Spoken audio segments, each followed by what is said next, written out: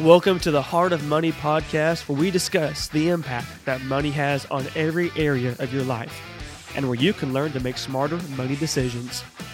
Join our conversation as we discuss our past experiences, talk about how to make better money management choices, and in the end, make a commitment to being weird. Hey folks, welcome back to the Heart of Money, episode 73. I'm your host, Austin Black, joined by Mr. Bob Wester, my co-host, who I've not seen in approximately 3 weeks, 9 days, and 10 and a half hours. How are you today, sir? I'm surprised that you were counting. It's like you almost miss me. I feel it right there. I'm all right. How about you? I am tired. I am busy, but I'm glad to be here talking about money because everyone likes money. Everyone loves to talk about money. Well, not just us two. That's why we're here. We're ready for a good show. It's going to be fun tonight. Life is crazy busy, but it's good. God's blessed us, and it's nice just to kind of sit back and actually talk to someone about something besides kids and work. Yeah, I know the feeling. I've finished up a quick season of T-ball and coaching again, so we have now progressed on into the fall, and we'll see what happens next spring. Right? But I was the biggest kid on the team. So funny thing was, when I was playing T-ball, I was wearing the same size shirt as I do now, but that's another story. I wasn't going to go there, but you did. So yeah.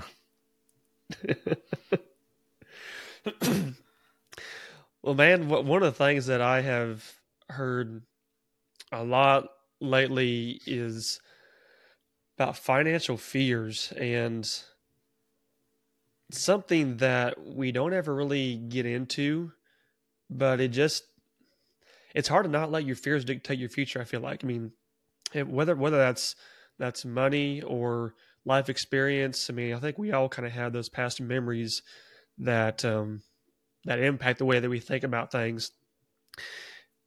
I'm just gonna kind of open up this conversation to the floor, because there's really no specific direction that I want to take outside of how we overcome financial fears and how we don't let them dictate our future, how we kind of change our mindset around that.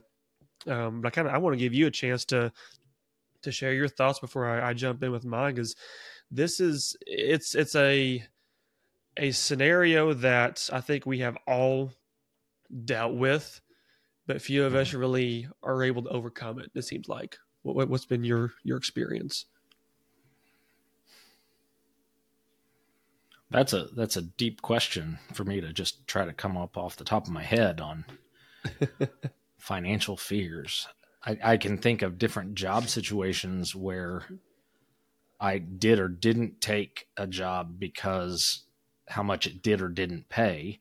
Or there were other situations where I took a job just to take the job to get the experience and then realized later that it didn't pay much. I was much younger at that point. But I think a lot of my history has been a lot of research and understanding what the ins and outs of something is and what it's going to pay. From an income standpoint, from a spending or how much something would cost. I run into that on occasion. We talk about budgeting and having sinking funds, and when I get a sinking fund, I really just don't want to use that money for stuff. And I look at car repairs as being one of those things that I've got the money set aside for it, but I really don't want to spend that money. I'd rather maintain than have something break down. Yep. I mean, this is a very broad category for financial fears. I guess you could break it down to things that could go wrong and your fear of not having the funds available to take care of that. Was there anything specific that you're looking for, as far as you said you weren't looking at any specific direction, but is there a path that would be more in the eyes of I Austin think Black, then the thing that kind of pops into my mind whenever I think of just financial fears is those experiences that we have with money or around money that shape our mindset, that shape our behaviors, our actions in the future. Um, like, I know, growing up, not that money was scarce, but it wasn't um, plentiful necessarily. So, so I had some fears early on in life about, am I actually going to make enough to accomplish my dreams and my goals? Or am I going to work, all my life and just have enough to get by? And it seems like a lot of times the way that we learn about money, whether that be from our parents, from our teachers, from our friends, sometimes just our experiences kind of shape how we perceive money. And it's not always in the most positive light, not always in the most accurate light. Unfortunately, financial education is something that's missing in a lot of society, or what the education is flawed, frankly. But that's kind of the concept that I think of in this topic is, what were things that shaped how I thought about money, or I've seen others think about money, and how can that be, if it's a negative concept, how can that be overcome so it doesn't dictate the way that you manage money the rest of your entire life? I would say my background in growing up, I'm not going to say that money wasn't an object, but it wasn't ever a high concern. Mm-hmm. We were able to go on trips. We were able to afford things. We were primarily a one income household. My mom would do different jobs on occasion. But we never really had a fear of going without. I think part of that was, and maybe we've talked about this before, a mindset that is continuing on with me, that the generation prior to my parents helped to pave the way for them, as I'm now paving the way for my kids and setting them up for financial success. Mm-hmm. Without getting to the point of teaching them yet, other than just kind of basic principles. I remember one of the earliest things was shopping at Aldi before Aldi was cool. And, you didn't want to be seen at Aldi because it was the poor store, or, and then it's like, you get into college and you get out on your own, and why would you go anywhere besides Aldi? But it was kind of that image thing, the kids that wore the Air Jordans. Yep. And I didn't have Air Jordans, but I had a shoe budget, and I know we've talked about that before. I still stick to that same dollar amount here 25 plus years later. Because you can still get shoes for those prices, surprisingly enough. Amen to that. Yeah. And they're not discount dollar store shoes. They're decent shoes. I remember going to Circus, whatever, or the different shoe stores that were discount, and they were still name brand. But it really just never had a point where we were scraping by. But I think my parents were very savvy with how they spent and how they saved. Mm-hmm. And I know another conversation we probably had is they didn't talk about money. So it was never addressed with us. So one way or the other, which I find that really interesting from your angle. The fact that your parents didn't talk about money, but yet the way that they acted didn't cause you to be concerned about money. It was like, it wasn't that it was non-existent, but it was a non-issue. And mm-hmm. I think, kind of a little bit of the same way on my growing up, money wasn't talked about, in depth. But again, it was that concept of the actions that are the decisions and the actions that we're taking and making teach a lot that isn't talked about. That saying, more is caught than taught. Um, Mm-hmm. and I I guess I see that a lot in people developing these fears because maybe it isn't talked about, but then what they see lends them to have that fear, right? Mm-hmm. If they grew up in a household or even just in their adult life experienced situations where money was so tight that it did cause concern, or maybe money was so plentiful that um, it brought almost this idolization of money that we are affluent and that's what we hold our standard to, which I think that can also kind of bring in a fear. Mm-hmm. Well, what am I going to do if I don't have it? Because I am so used to have it, I can't. Yeah. I don't want to lose it. I think it can come from that side too. I mean, does any of that kind of spark anything with you? Um, Maybe a random thought comes to my mind of credit cards, that you have Uh-huh. kids in college that they grew up in a more affluent household, and when they go out on their own, they're not in the position that their parents are. And I think there's a stat of kids wanting to be where their parents are 30 years ahead or whatever. The Don't Yeah. quote me on it because I don't remember the actual stat, but it was something about getting there faster simply because they have gotten used to a certain lifestyle. And that's a place where credit cards really make their money, because you've got college kids, fresh or freshly graduated, that are putting money on a card or buying things on a card because it's the lifestyle they're used to, but they don't have the funds to pay for it. And they haven't been taught otherwise. Um, so where they pay the minimum balance, or they pay, the card says pay this much. So I paid that much. And why did they charge me interest? Because I paid what they told me to pay, and now they've had to get CFPB or whoever else in consumer protection has said, no, you have to outline that if you don't pay the full amount, this is how much it's going to cost you in X number of years and how long it'll take you to pay it off.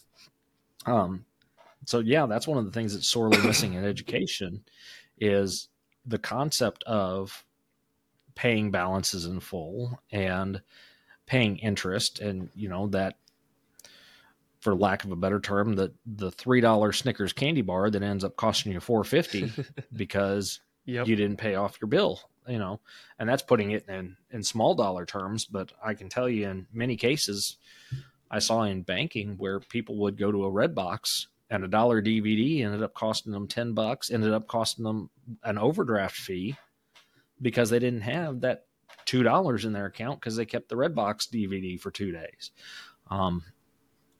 It's a learned concept, and some people have to learn the hard way or they don't learn at all. And I can see where that can be a real fear, Right. where either they didn't have the money or they did it and then they weren't balancing, they weren't keeping a budget. And now they're racking up charges that those items that, were nickel dime things end up costing them $10, $20 a piece. And I think a lot of times that an experience like that, it can almost make you afraid of your own financial aptitude because you almost feel like you can't manage money. You don't have control. You don't know how to keep it. So you automatically kind of put yourself in this position of no matter what I do, I'm going to fail. I'm going to mess up. I'm not going to have any money. I'm always going to be in debt. There's this cycle of negative thinking because you made some mistakes that cost you a lot of money, and in your particular situation or environment, that was a big impact. And I see that kind of being what a lot of our fears, I think, are drawn to is an extreme situation. Not always extreme, but most of the time to really have a a damaging impact. It is an extreme situation where that was the only way that people knew how to handle money, or just thought that money was handled right. There wasn't ever any concept of there's a different way, there's a better way. And I think that's where a lot of people um, put themselves into a trap because they just assume that that's how it's always going to be. And, one of the things that I encourage people to do is, number one, you have to face your fear. You have to admit that it is a limiting factor to your overall financial management, financial aptitude, whatever the case is. But then you also have to experience that counter situation, which shows that that's not the reality.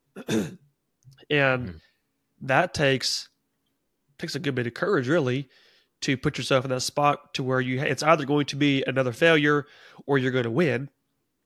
And I've seen so many times where, clients they've had an experience in the past that just scares the crap out of them because it causes pain, it causes turmoil, it's emotionally and mentally challenging because money is personal, money is emotional, it affects every part of our life. And they're worried that's going to happen again. Amplifies. Yeah, exactly. Yeah, it's like this. Oh my gosh, I am. I'm going into this again. What's going to happen? How's this going to take place? And it can be as simple as saying no to a purchase that you thought you always had to have. Now that's a very poor example, but it could even be something where, because my money management has been so poor, when a decision comes up where I get the opportunity to choose, because I actually have the money now to choose, okay, am I going to make the right choice? Or is this choice going to have negative connotation also? That's just it's an experience that you have to walk into with the courage that you can make the right decision, I think, sometimes. Yeah. Two things come to mind. One is the victim mentality, that I can't get ahead. I'm stuck where I am, and no matter what I do, it's not going to turn out well. That's the first acknowledgement, is saying that you've got to get past that and saying my next decision will be better, or I'm going to learn from my decision rather than keep beating myself up because I'm taking the wrong path. Yep. Which leads to a paradigm shift, a change in outlook, a change in how you see things, and going from a victim to a conqueror, and not letting that last decision get the best of you, learning from it and doing better the next time. I will tell you from years in banking and seeing overdraft fees where people make those $2 mistakes that turn into $38, $45, whatever mistakes, those can add up. And if they didn't have the $2, they sure as heck don't have the $220 that it's going to cost them because they made a bunch of purchases in one day and they weren't keeping track of them, or didn't realize that the money wasn't there. A lot of the stuff in banking now is to help people get a better handle on their funds, but it doesn't do anything unless they've got a plan on how they manage their money. It's just the newest thing to help them short term. And unless they have a path that changes them from a victim mentality or from a I can't get ahead mentality to an I can overcome and I can manage my money to I can become wealthy, even not just scraping by,